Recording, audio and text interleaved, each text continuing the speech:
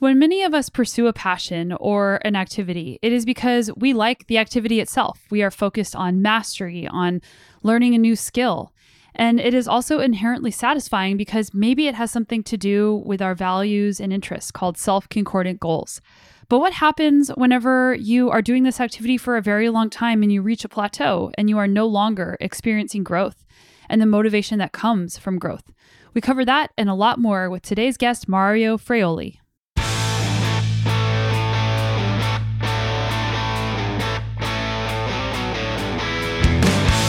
Welcome to the Sonia Looney Show. This is a podcast about high performance and well-being, and I'm your host, Sonia. And if you're new around here, I am a world and multi-time national champion in mountain biking, and I still race professionally.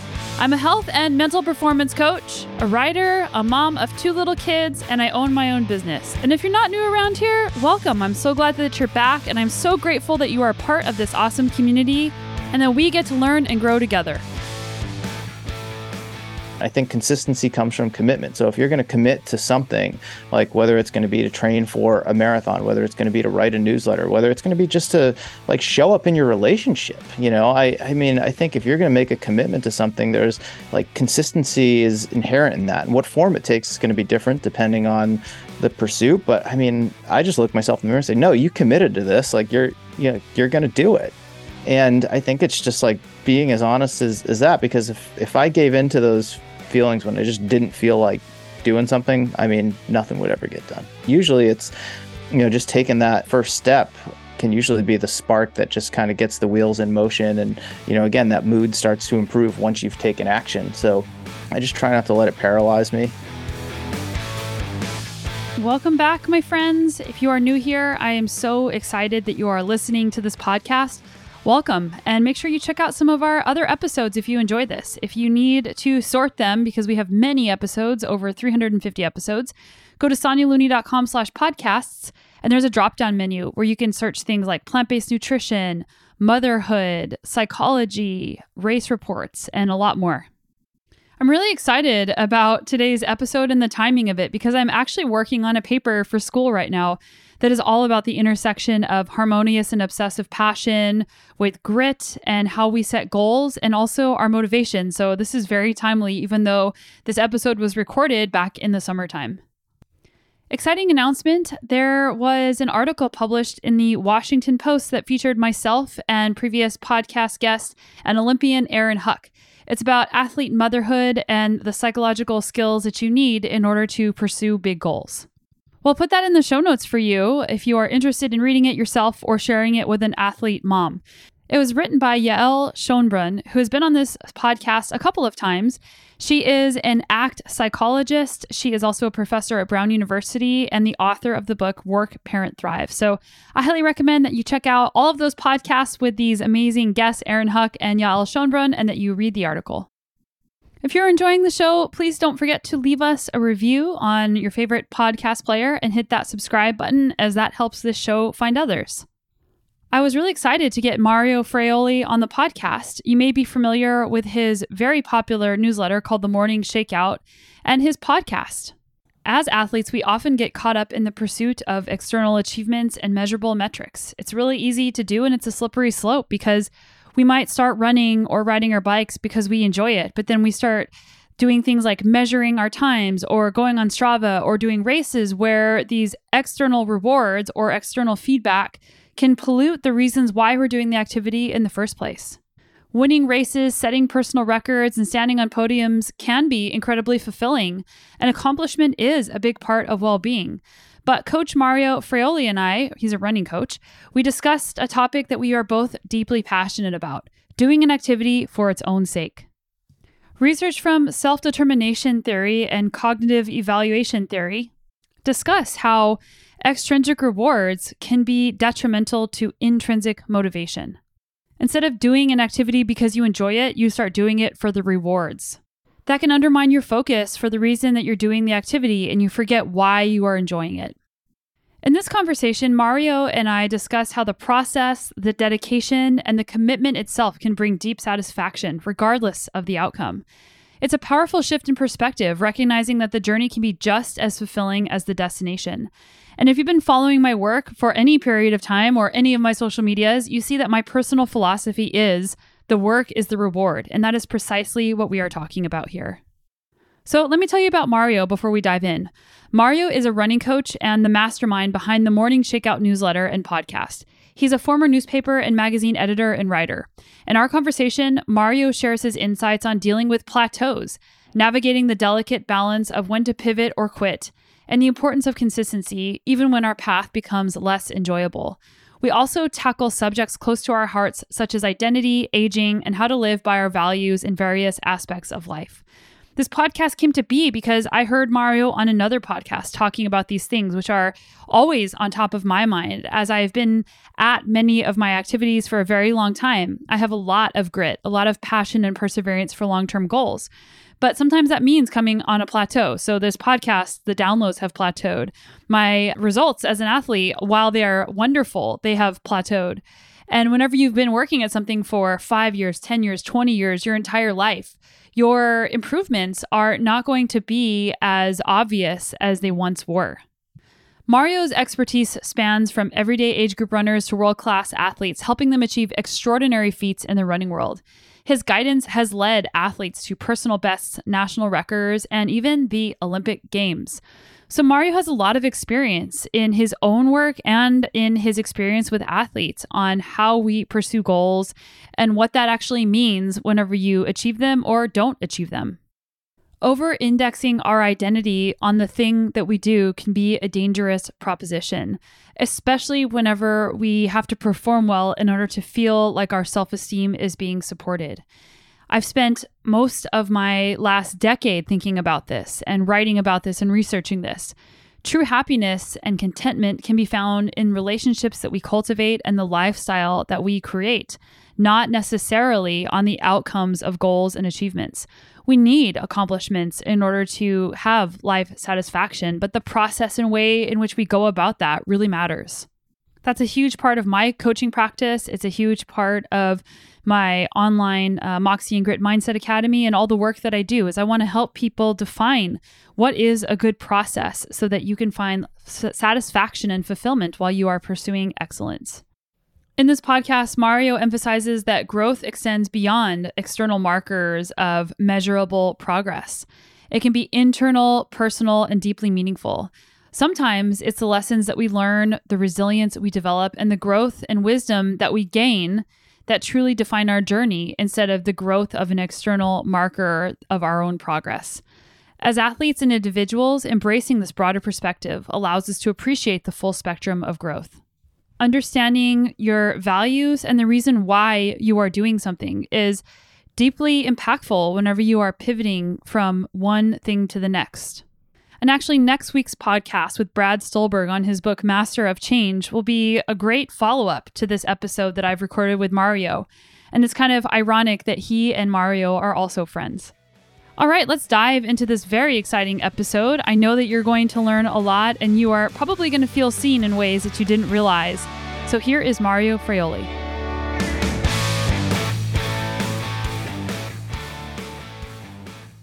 Mario, welcome to the show.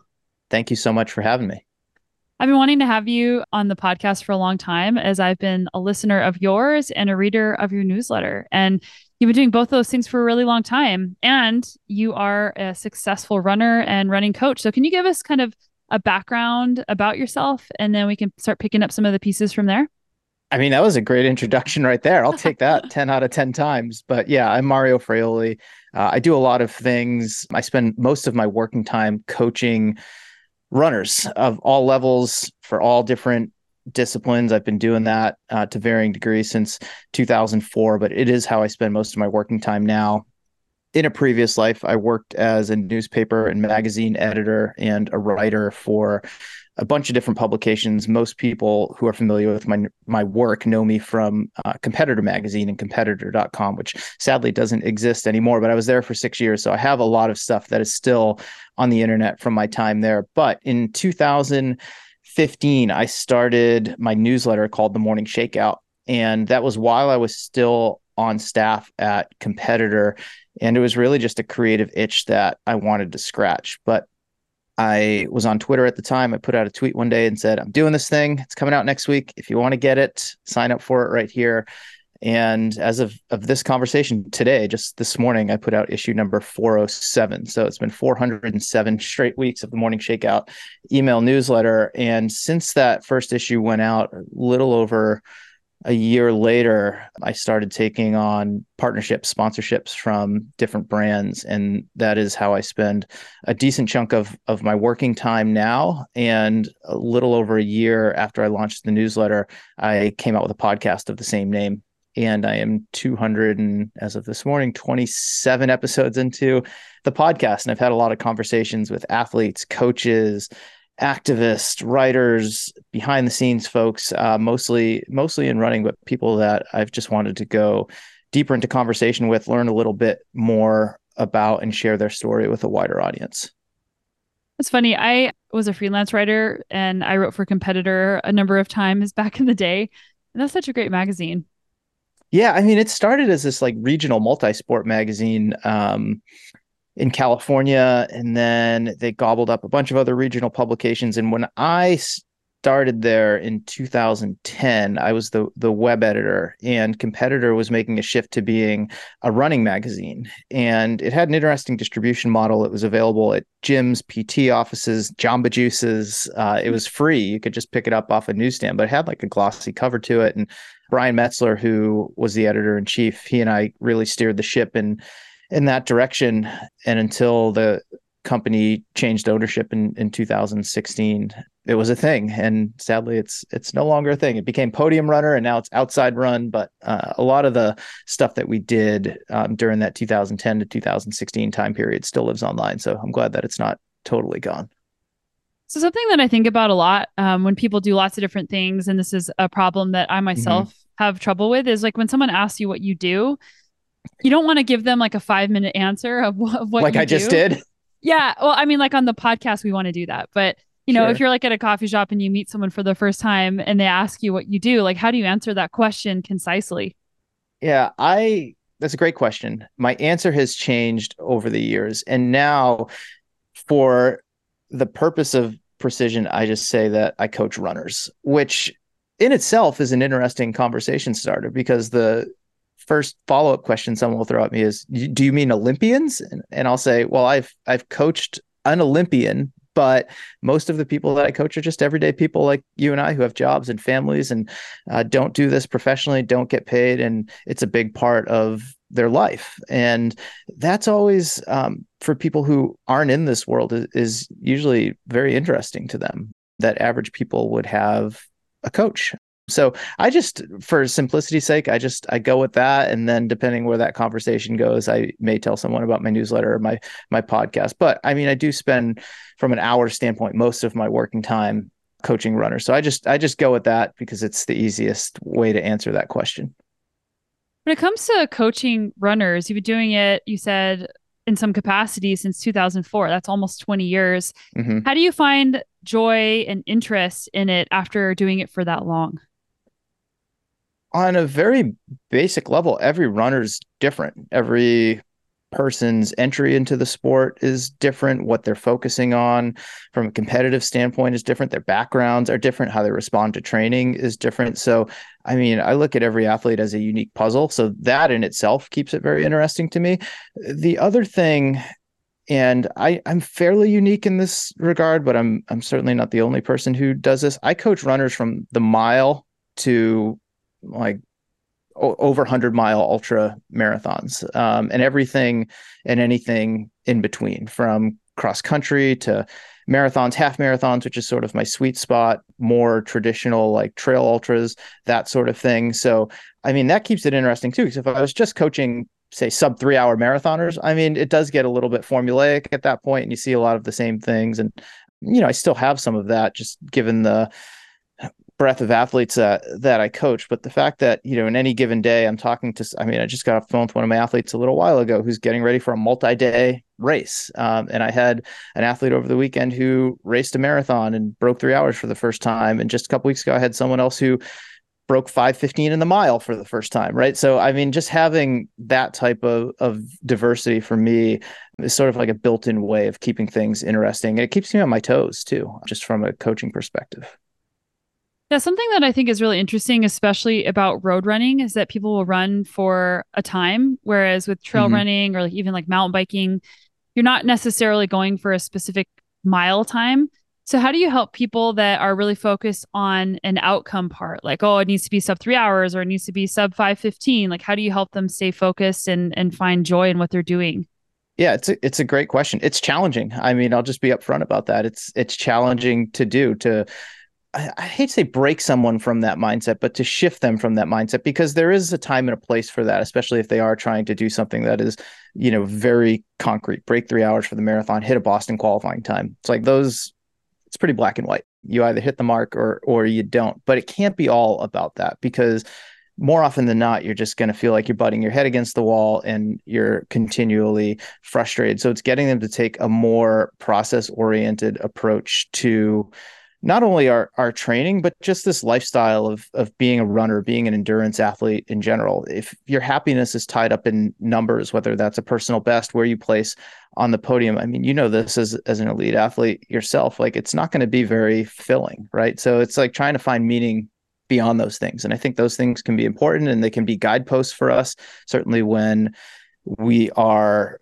formulating the training necessary to do the thing. But I think beyond that, it's like getting people, especially the average everyday age grouper, to realize like this is a lifestyle, and hopefully it's something that you can do, for a long time, and you take so much more away from it than winning the age group, setting the personal best, qualifying for Boston, whatever it may be for you.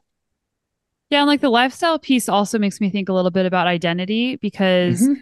you know, those two are intertwined. And also, when somebody is training for something, whether they're training 5 hours a week or 25 hours a week, they have to think about how they want to spend their time and they have to be intentional about that so that it's not super myopic. So, how do you help people with that type of, I don't want to call it balance, but I usually call it intentional imbalance?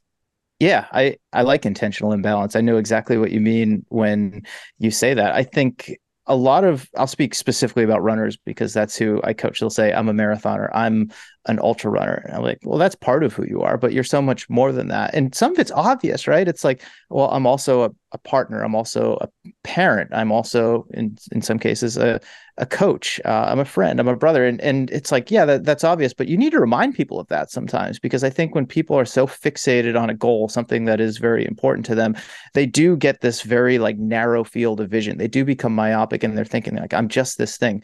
And it's like, that's part of who you are. But whether you do the thing or not, when it's over, then what are you? Is that all you are? No, you're all these other things as well. And I mean, I think those reminders are important after someone achieves something really special, as well as if they fall short and disappoint themselves, because that's often when I have to step in and be like, look, you know, it stinks that you came up short of your goal. That's life. It happens sometimes, but you still have this great family that thinks the world of you. They're super supportive. You still have this community, that you're going to show up and meet with on Wednesday night at the track to do your workout. Like it didn't fundamentally change everything. And we all need, those reminders. I recently had a conversation with a good friend of mine, Brad Stolberg, who has a book coming out called Master of Change. And we talked a bit about identity, and the analogy or metaphor that he uses is that of a house. He's like, you need to be more than a studio apartment or a one-room house. You need to have all of these rooms in your house so that if one room is full or you just need to get out of it because it's too hot or whatever the reason may be, you have these other rooms to go to. And I really like that. I mean, I think that's a good way to think about it. I mean, if we're going to be, if we're just going to be like this one room house and something happens, and what are you left with? Right. So it's like, you got to have some other places to go and other ways to identify yourself and just find meaning, not only in whatever your chosen pursuit is, but just your life in general. Yeah, Brad is such a great writer and speaker. He's been on the show a few times, and we're actually doing an interview pretty soon about that book, which I thought was absolutely phenomenal. And like, I think about fulfillment a lot, and you and I have both kind of talked about this before, but when you've achieved a lot of things, you tend to think, well, when I achieve a certain number of things, then I'll be fulfilled and satisfied in my life. But fulfillment isn't always about achievement. Achievement is part of what that is. So like, how do you think about fulfillment now you've been doing lots of things successfully for a long time and you've worked with a lot of successful people. Yeah, my thoughts on it have shifted a lot over the last 20 years, and achievement is like a very like tiny minuscule part of what brings me fulfillment. So if I rewind to when I got out of college in 2004, I was a pretty good college runner. I was an All-American. I had done some pretty good things on the competitive side of the sport, and I really wanted to go pro, but I wasn't like that good where companies were going to offer me a contract coming out of college. But I thought that I could do it, and I thought that that's who I was meant to be, and that was going to make me super happy. And I mean, that could be a 2-hour podcast in itself, just going through all of that. But to fast forward through all of it, that didn't happen. I ended up literally breaking myself in places that a healthy male in his early 20s should not be breaking himself. I isolated myself from a lot of people who were important in my life and thankfully still are today. But I mean, I lived a very like closed off, type of lifestyle, and I was miserable, and I had a terrible relationship with the sport of running generally, but also just myself. And it took hitting rock bottom for me a few years after college to really step away. And I did. I stepped away from sport for the better part of a year, almost exactly a year. And some of that was even after the injury that I had healed, because I realized I'm like, I don't have a good relationship with this. And if I can't improve that relationship, then I need to get out of it. And so, really the last, I'd say since 2008, so almost 15 years now, have been this, continual process of rebuilding my relationship with running and re-examining what it is that brings me fulfillment. And I still love to compete. I love to train hard, but those things occupy a much healthier place in my life now than they did in my early 20s. Because, if I come short of my goal, say hitting a particular time in the marathon, like, yeah, I'll be a little disappointed. I think that's normal, but it doesn't ruin my day. I can have that perspective now that, nothing fundamentally changed, and like, I'm still going to be the same person tomorrow, and I'm still going to go meet with the guys next week to run. And it's like, those are the things that bring me fulfillment. It wasn't about the outcome or the achievement. It is about, like I was talking about earlier, that lifestyle and all the other wonderful things that it's brought into my life, especially the people. I mean, I'd say most of the most meaningful people in my life outside of my family, directly or indirectly, have come through sport. And they haven't been, it wasn't people that I beat in races, or in some cases, yeah, I did compete against them, but our relationship went much deeper than that. And really for me, like, that's what it's about. It's finding fulfillment in those places and the people that I get to share these things with, and the experiences that I have and the lessons that they teach me. To me, like, that's fulfilling. I mean, and as I said a little while ago, I still love to train hard and I still love to compete, but I also realize, for me, bringing it back to the lifestyle side of things, it's so much more than that. I mean, running oftentimes might be the only time that I get out of the house every day. So it's an opportunity to get out in nature. It's a way to explore, especially if I'm visiting a new city. At my age, I'm a little over 40 years old. Many of my peers have busy lives too. They're working, they have kids. I mean, you know how this is, Sonia. It's like, you try to find those opportunities to get together. Oftentimes it's on a run, and that's, to me, like, to have that time to spend an hour with someone that I care about is, very, very fulfilling. And I'll take that, 11 out of 10 times over lining up for a race now. And I still love to do that. But I mean, if you kind of like put me up against the wall and said, you can never race again, I'd be like, that's fine. That it's not about that. And I mean, I had a taste of that in 2020, and that was just like another, I think, just speaking for myself personally, like, learning moment. There were no races, so I couldn't find fulfillment in that very type of like tangible achievement. And for a while, I couldn't even, like, at least I didn't run with people for a few months. And thankfully, like, we transitioned out of that relatively quickly. But I mean, I was able to find so much more fulfillment just in the pursuit that had nothing to do with the workouts, nothing to do with the races, nothing to do with the results. Yeah, I think that's a really important perspective, that doing an activity for the sake of the activity itself, and then all of the positive lifestyle benefits that you gain from something, is really important. And you're right, like, the pandemic was a great example of that. And some people really struggled not having that carrot in front of them to chase for Yeah. whatever that reason was, that you need the carrot. And, all of us have different relationships with the validation of achievement. And something that I've thought about a lot and I've done some research on is extrinsic and intrinsic motivation. So Hmm. people can be intrinsically driven initially to do something, but once they start getting this external validation or these extrinsic motivators, it actually screws up their intrinsic motivation because they forget why they do it in the first place. So, how do you help some of the people you coach deal with that when they start achieving things? Yeah, it's a great question. And that's something I've struggled with myself personally too in my own life with sport, but even outside of it. And we could definitely get into that if you'd like to. But I often remind my athletes to reflect on why they got into the sport in the first place. And for some of them, like myself, it was in high school and it was an opportunity to be a part of a team, to do something with your friends after school, to try something new. I mean, it was very like, innocent type of beginnings. It wasn't, at least in my life, it wasn't their parent pushed them to try and be a national champion or something like that at 12 years old. And that's all they ever knew. So it can be as simple as that sometimes. It's like remembering why you got into this in the first place, because it's an easy thing to lose sight of, especially the further that you are away from that in terms of time, but also in terms of like achievements, because most people don't see that instant success. I mean, that will come over time. And I do think success can change your relationship to the thing. And that's maybe where you cross that threshold from being like intrinsically motivated to do the thing for the thing itself and the ways that it fulfills you versus to get some external reward, hit, the qualifying time, have an article written about you in the newspaper, whatever it is that, people are chasing. So I think it's constantly reminding yourself like why you got into the thing in the first place. And I think for me, from a coaching standpoint, I try to be very intentional about how I write out someone's training, because there are, workouts that are important that you need to hit if you want to do the thing that you want to do. But I think you have to have other days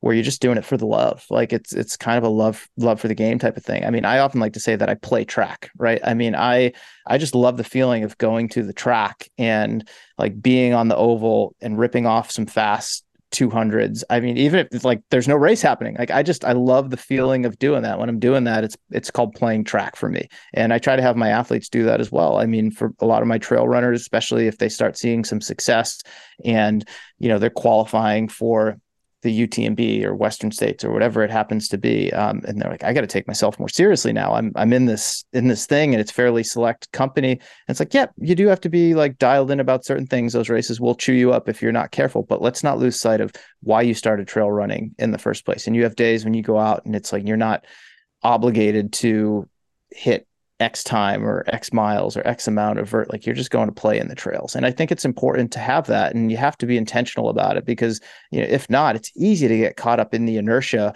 of success and wanting to continually just like build and build and build upon that. And that's just not sustainable. I don't care who you are. Yeah, we're definitely going to get into that outside of sport, but I wanted to start with sport because it's a really great like microcosm. I think so too. Mm-hmm. Another place I wanted to go was, you mentioned you're over 40. I just turned 40 a few days ago. A lot of people Oh, happy listening. belated birthday. Thank you. And I like to proudly say that I turned 40 because aging is something that I'm passionate about talking about, because a lot of people are ashamed of their age, and the way that our culture views aging is actually quite negative. But a lot of people ask me about aging, a lot of the talks that I've given about, the mental side of sport. And people ask, well, how do I deal with comparison to myself, not to other people, but comparison to myself and expectations of myself and what I'm capable of as I'm getting older and as I have different priorities. Like, how do you wrestle with that? Yeah, I think it's accepting that it's always changing, and you can't really, I think, whether it's sport or other areas of your life, be longing for how things used to be, because things will never be how they used to be. They are how they are now, and they're probably going to be different, a few months from now. So I think a lot of that comes just down to presence and, being, and in the context of sport, like being honest with yourself about like one, how old you are, maybe how long you've been doing the sport, changes that may or may not be happening in your body, and how that's going to affect your ability to do something in the way that you used to do it. In my sport, especially on the roads or on the track, it is very time-based and it is black and white. And that can be to people's detriment sometimes, because they're always comparing, themselves. And I'm certainly guilty of this myself, to what you did 5 years ago, and I was very intentional about saying what you did 5 years ago, because some people will say who you were 5 years ago. It's like what you did 5 years ago, what you did 10 years ago. And that's an easy trap to fall into, but I think you have to like actively work to make sure that you don't get too deep into it. Because for myself, I look at the times that I ran when I was 20, I'm not going to hit those. I'm at a very different point of my life. I've had a lot of life experience that's happened between now and then. My responsibilities are different. The demands on my time are different. I have to remind myself, when you did that at the age of 20, you were a college student. You probably weren't taking your classes as seriously as you needed to. I mean, you could sleep 9 to 10 hours a night. You napped every afternoon. And I mean, you were essentially like able to focus on athletics, and everything else was not that important. And now it's like, yeah, I can still take my pursuit seriously, but it's probably like the fifth thing on the priority list. I have a lot of other things that, take precedence over my competitive goals. And I just have to be honest with myself about that. And that can be hard, but I also think approaching it from the lens of curiosity more so than comparison makes a big difference. And for me, when I turned 40, that was really a very deliberate shift that I made, was to approach it with curiosity. I was like, okay, I'm in a new decade here. What can I do in these events that I've been doing for 20 plus years now that I'm 40 and at this different point of my life? And I've surprised myself pleasantly a couple times with that. And I mean, it's on paper, it's not nearly as fast as it was 20 years ago, but I'm like, wow, I didn't think that I could do that. Just kind of given my lifestyle now, how much I'm able to train, the other demands on my time. And that's a fun feeling. Like, that's a really cool feeling. And I try to impart that upon my athletes. I do coach a lot of masters aged athletes who are in their 40s and their 50s and beyond, and are trying to find, that joy, that fulfillment in sport, while also wrestling with the reality that on paper the times are slowing down. And sometimes that's actually a helpful forcing function, and realizing, well, there's not really much I can do about that. I mean, you can to a degree, but at some point as you age, when it relates to sport, like, you're going to slow down. I mean, that's just, biology will catch up to you. But, I think it can be something people struggle with, but I also think it can be helpful if you frame it in the right way.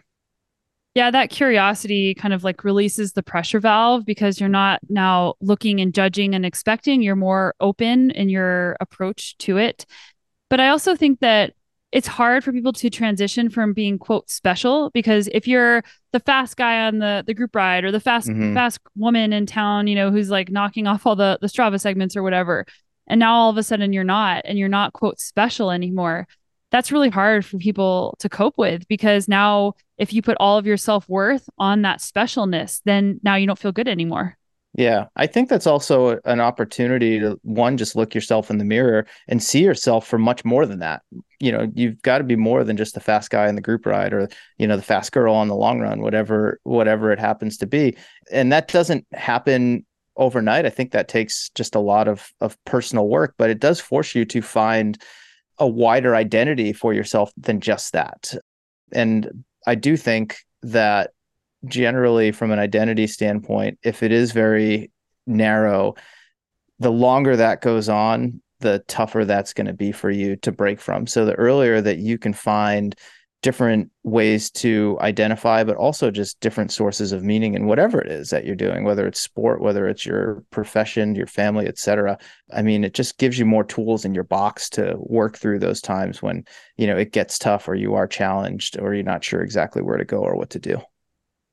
So I reached out to you, it was a couple months ago, because I heard you on another podcast, and some of the things that you were saying, it was like you were reading my mind and saying some of the things out loud that I was almost afraid to say out loud. Like, well, what happens whenever, your podcast downloads plateau, or, just everything, all the work that you're doing is plateauing and not growing anymore? Because a lot of the time when we set goals, even if we're setting a process goal, we'll think in terms of growth, maybe not in terms of outcome, but I need to be seeing a trajectory that is upward. Even if it's not like linear, I still want to see an upward trajectory.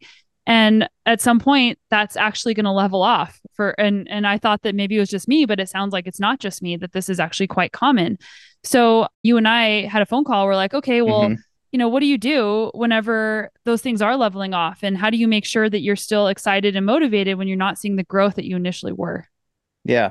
I mean, I'm glad that we're talking about this. It's such a deep, nuanced topic. I mean, you think about just something that's out in the world now. It's like having a growth mindset, right? And that just implies like, oh, well, you're always looking to grow. It's like, well, infinite growth is just, I don't care if it's sport, if it's business, if it's, I mean, just look to nature. It's not realistic. It's not possible. At some point things need to stabilize and plateau. And I don't know if this is a Western thing more so than anything else, but we're fed this like in our popular media and throughout our culture. It's like, if you're not growing, you're dead. And it's like, no, that's not actually true. At some point things need to stabilize, and it's healthy to do that. And, not all progress is linear. And I think inherently a lot of us know that, but we have a hard time accepting it. And I certainly have too. I mean, to go back to something we were talking about a few minutes ago,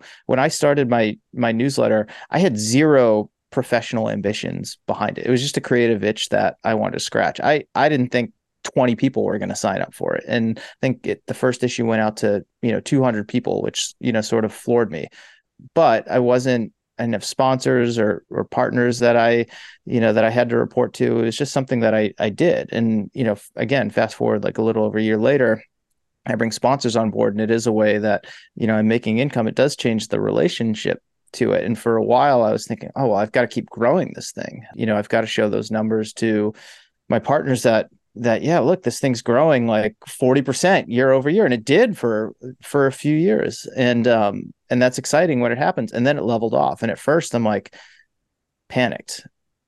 Oh no, this isn't good. I'm not going to be able to bring sponsors on next year. And then you realize, at least in this particular situation, that at some point this was inevitable. There's not like a big drop off because I haven't said or done anything that just like pushed people away.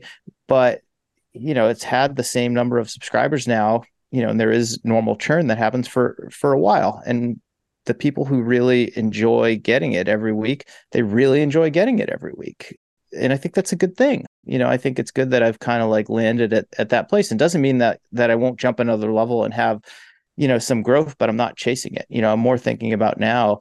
I'm like, you know what? I want to make something that feels right to me, but also the people who are here to enjoy it are doing so, rather than just chasing numbers. Because I think that happens, like whether it's, in a professional context, like a newsletter or a podcast where you're just chasing numbers, chasing downloads. You just want to see that hockey stick continuing to go up. Or, I see this in my coaching practice with my athletes. I mean, at some point you're going to plateau. Like you just can't infinitely keep taking time off of the marathon. Or, I mean, more often than not, what happens is you take off huge chunks of time, and that's super exciting. And then those chunks get smaller and smaller as you get faster. And then it's like, it was hours, and then it was minutes, and now it's like seconds.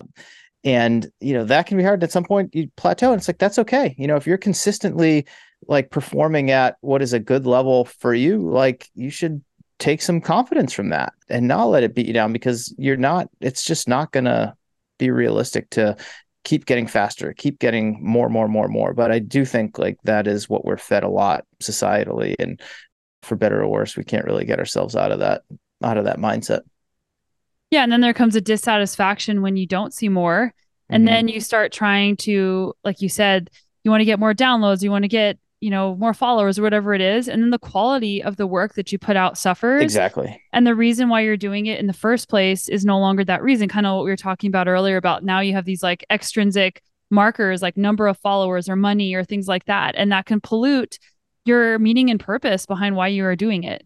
Yeah, especially this day and age with social media, and we know what everyone else is doing all the time. I mean, thinking about it in sport, I mean, if you're following someone on Strava or on Instagram, someone's going to PR every week. It's going to happen. And you always will feel like the person who didn't PR that week. Same thing in our world with podcasts or newsletters. Someone's going to brag about hitting 400,000 subscribers or 5 million downloads. I mean, someone's going to hit that every day, but you always feel like, that's just not me. And then when you do have wins, you fail to recognize them too. And I think that's where, speaking from my own experience again, like people can get into trouble. You fail to realize like, oh, I did get to this, good level, but I'm constantly comparing myself to what I didn't do or what the other person did. And, as Brad Stolberg likes to say, the goalpost is always 10 yards down the field. And I think that's a trap and a very dangerous one that many of us get caught in from time to time.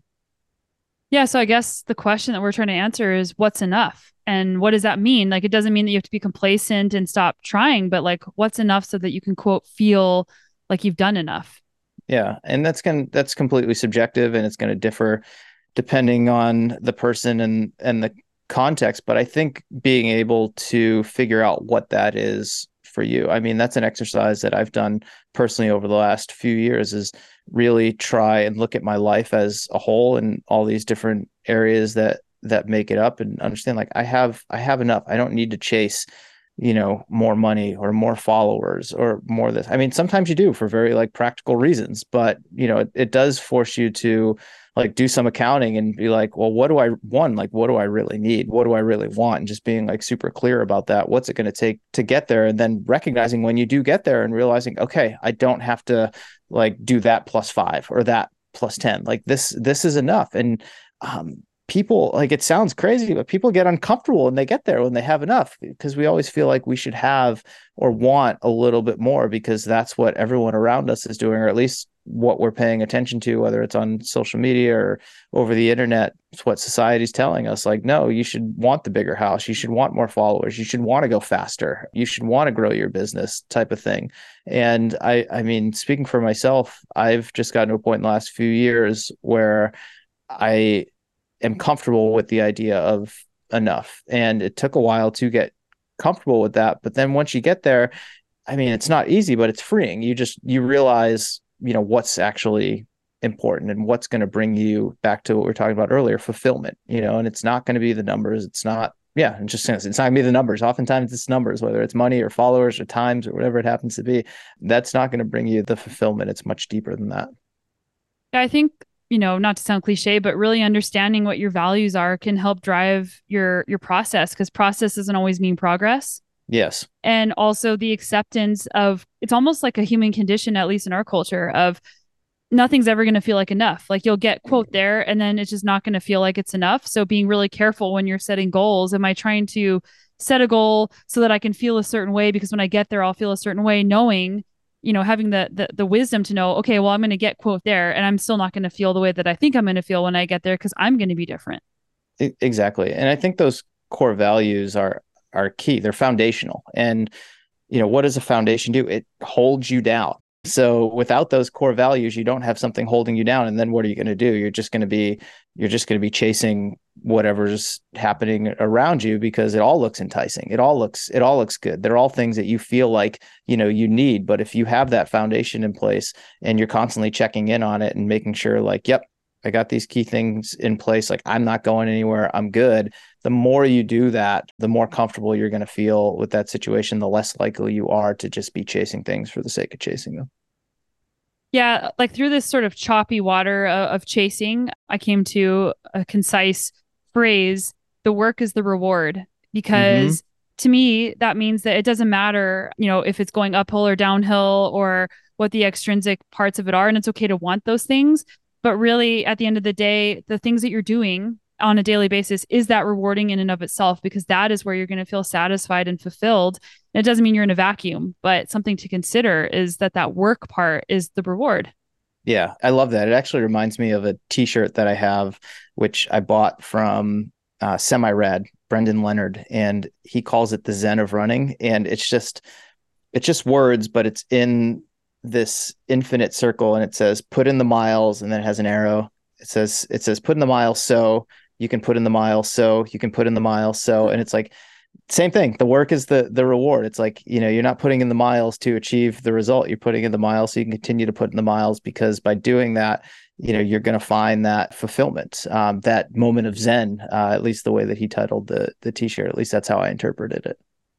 Yeah. And I think that there's this sort of polarizing thinking that if you enjoy the work or you quote, feel like that's enough, that, well, now you're not going to be growing anymore. And that growth and upward progress are analogous, or that they have to be together. But whenever you're growing, that doesn't necessarily mean that you have to be progressing in an external way. You can be growing even Mm. if you're not as fast, even if you don't have as many followers or downloads or money or whatever those things are.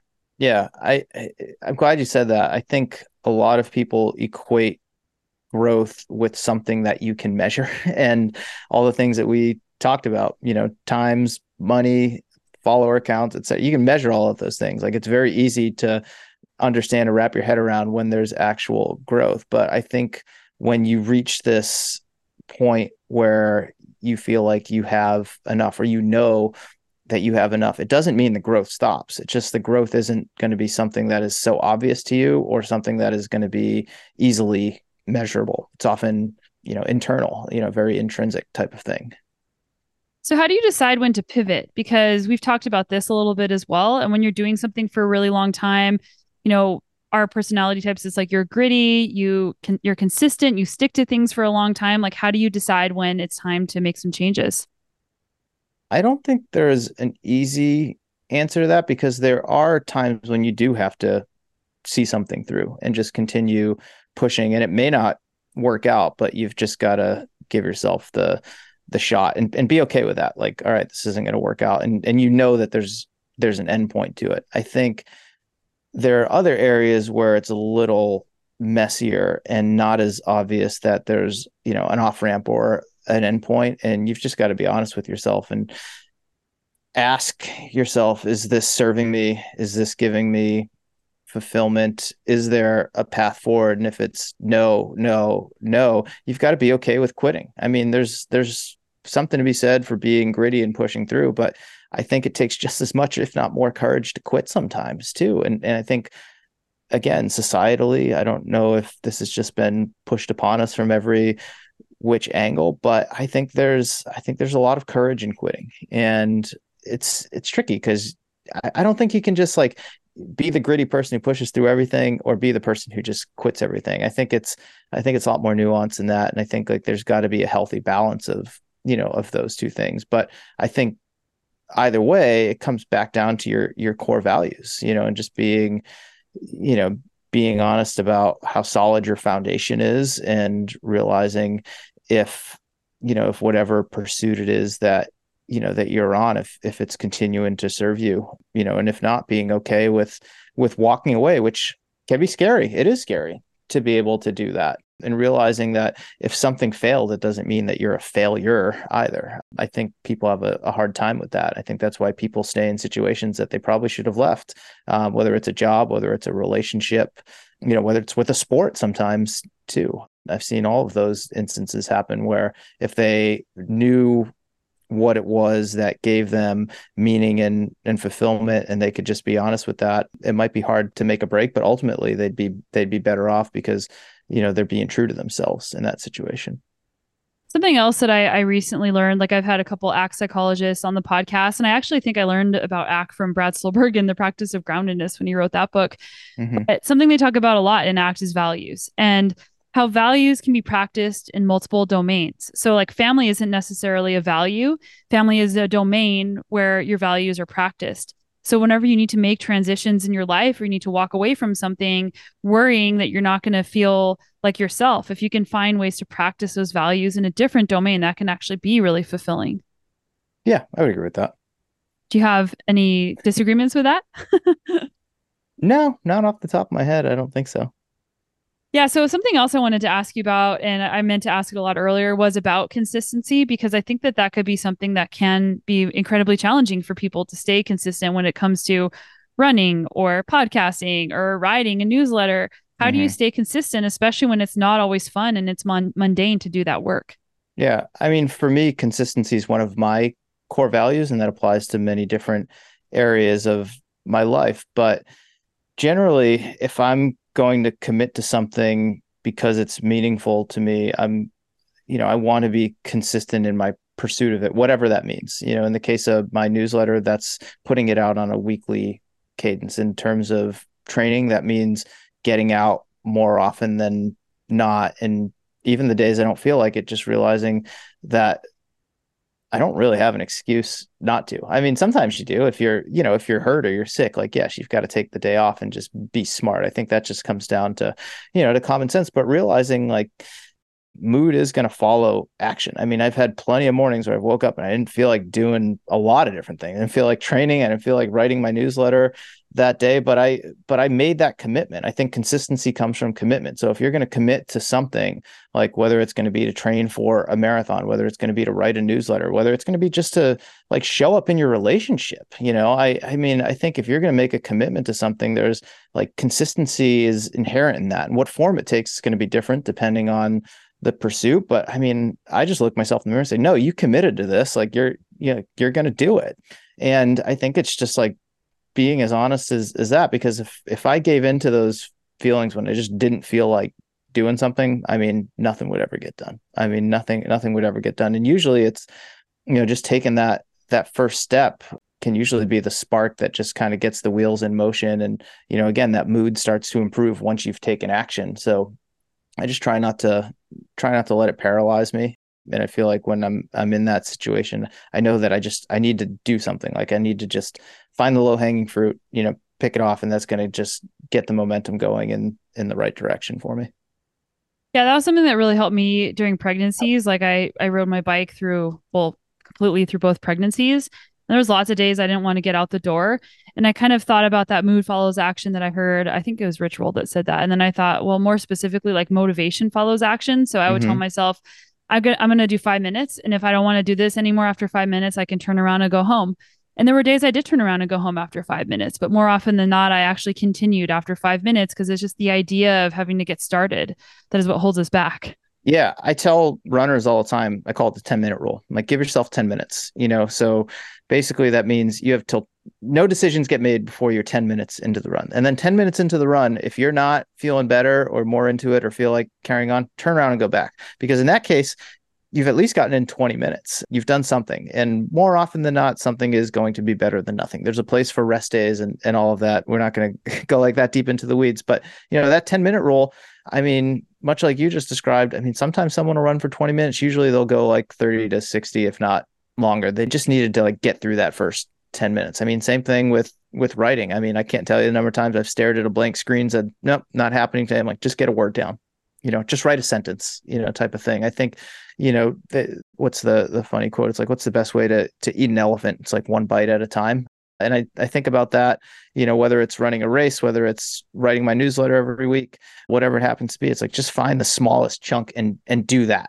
And then find another small chunk. And those chunks are going to add up. But I think oftentimes, I mean, with big, scary things, we paralyze ourselves because they're big, scary things. And we try to tackle it all at once. And you realize, no, I mean, for almost anything, that's not how it goes. I mean, there are just little steps along the way. And I think that's back to what we were talking about earlier, just being like very process oriented in everything that we do.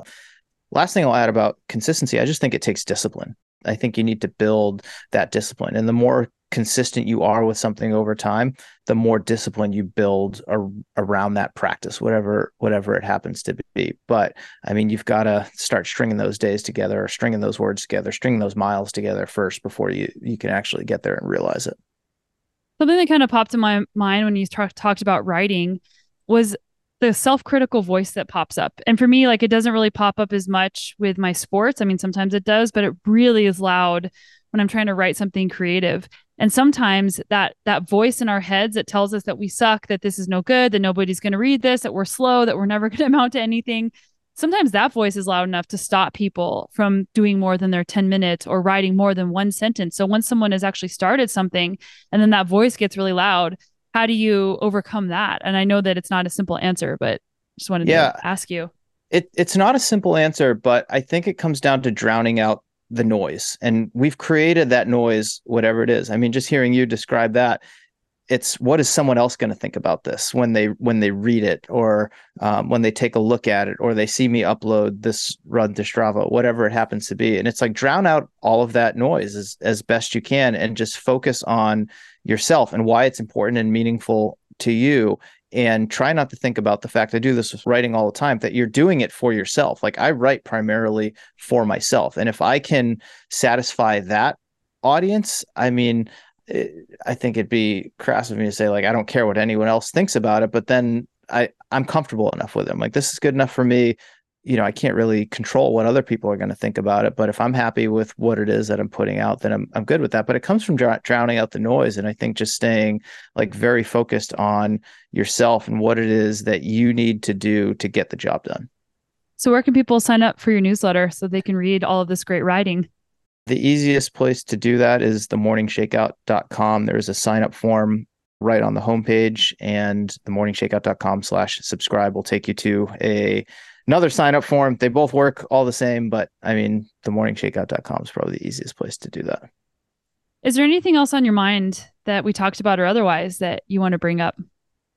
I think the biggest thing is that these patterns of thinking, these patterns of behavior, as we've talked about throughout this conversation, they usually cross a bunch of different disciplines and domains. I mean, we've talked about it from like a sporting perspective, a business perspective, I think interpersonal relationship perspective. I mean, and while the specifics might be different, I think, a lot of the things that people are wrestling with identity, with, growth, with this feeling of enoughness, they take different forms, but they're there in all of these different ways. So in my experience, if you can really pay attention to those patterns of behavior and find maybe what has worked for you in sport and try to apply a similar framework to how you think about your work or how you think about, your relationships or structure other areas of your life, you start to see those parallels and those similarities. I'm a big fan of like analogies. I mean, they're just kind of analogous to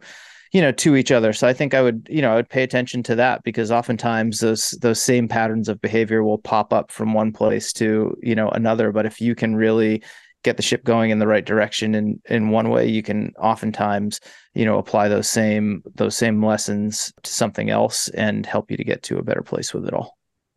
Well, Mario, thanks for taking the time to chat with me today. It was great getting to talk at length about a lot of these different topics that are personally meaningful and I know meaningful to the listeners. Yeah, thank you so much for having me and inviting me on the show. I hope you enjoyed that episode with Mario. I love conversations like this because they're very important to have. It's really easy to get blinded by our passion, and it's easy to get lost in external rewards or be too focused on external measures of growth. So I hope that this podcast has provided you with some new tools as you pursue excellence. Thanks so much for being a part of my community. There are many podcasts out there, and the fact that you are listening to this one means the world to us. Big thank you to my team, Roma, my audio engineer, and to Palm Tree Podco, who make sure that this podcast comes out on time, that the show notes are well done, and that the podcast gets posted to social media. I couldn't do this without you. And as always, I am with you, my listeners, on this journey of personal growth, adventure, and our mission to be better every day. I'll see you right back here next week.